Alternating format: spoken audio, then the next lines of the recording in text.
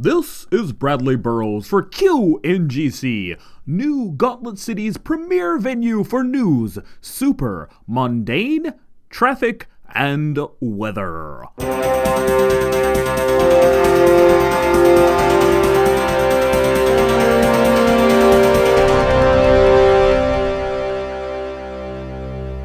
Authorities are still trying to puzzle out recent events involving teen superheroes of the team.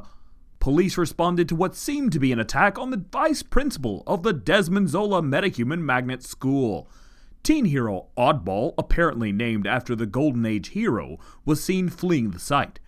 But witnesses spotted him and fellow team member Zan engaged in a melee with Dame Canada soon after.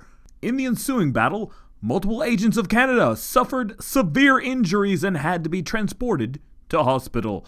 Despite that, the team drove off Dame Canada and prevented her theft of multiple cases of insulin. Japanese metahuman gang, the Yokai, gained the upper hand on the team yesterday in what several witnesses describe as an ambush.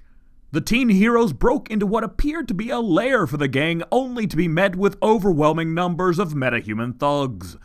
The team quickly withdrew from the situation, leaving destruction in their wake as a way of holding off the villains.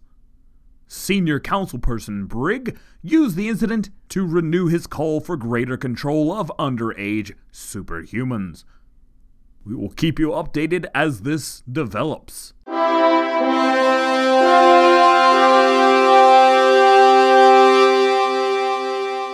Don't forget to check back for traffic and weather on the 8th, and check out Jake Lakewood's ongoing series, Looking Up, tomorrow night at 7 p.m.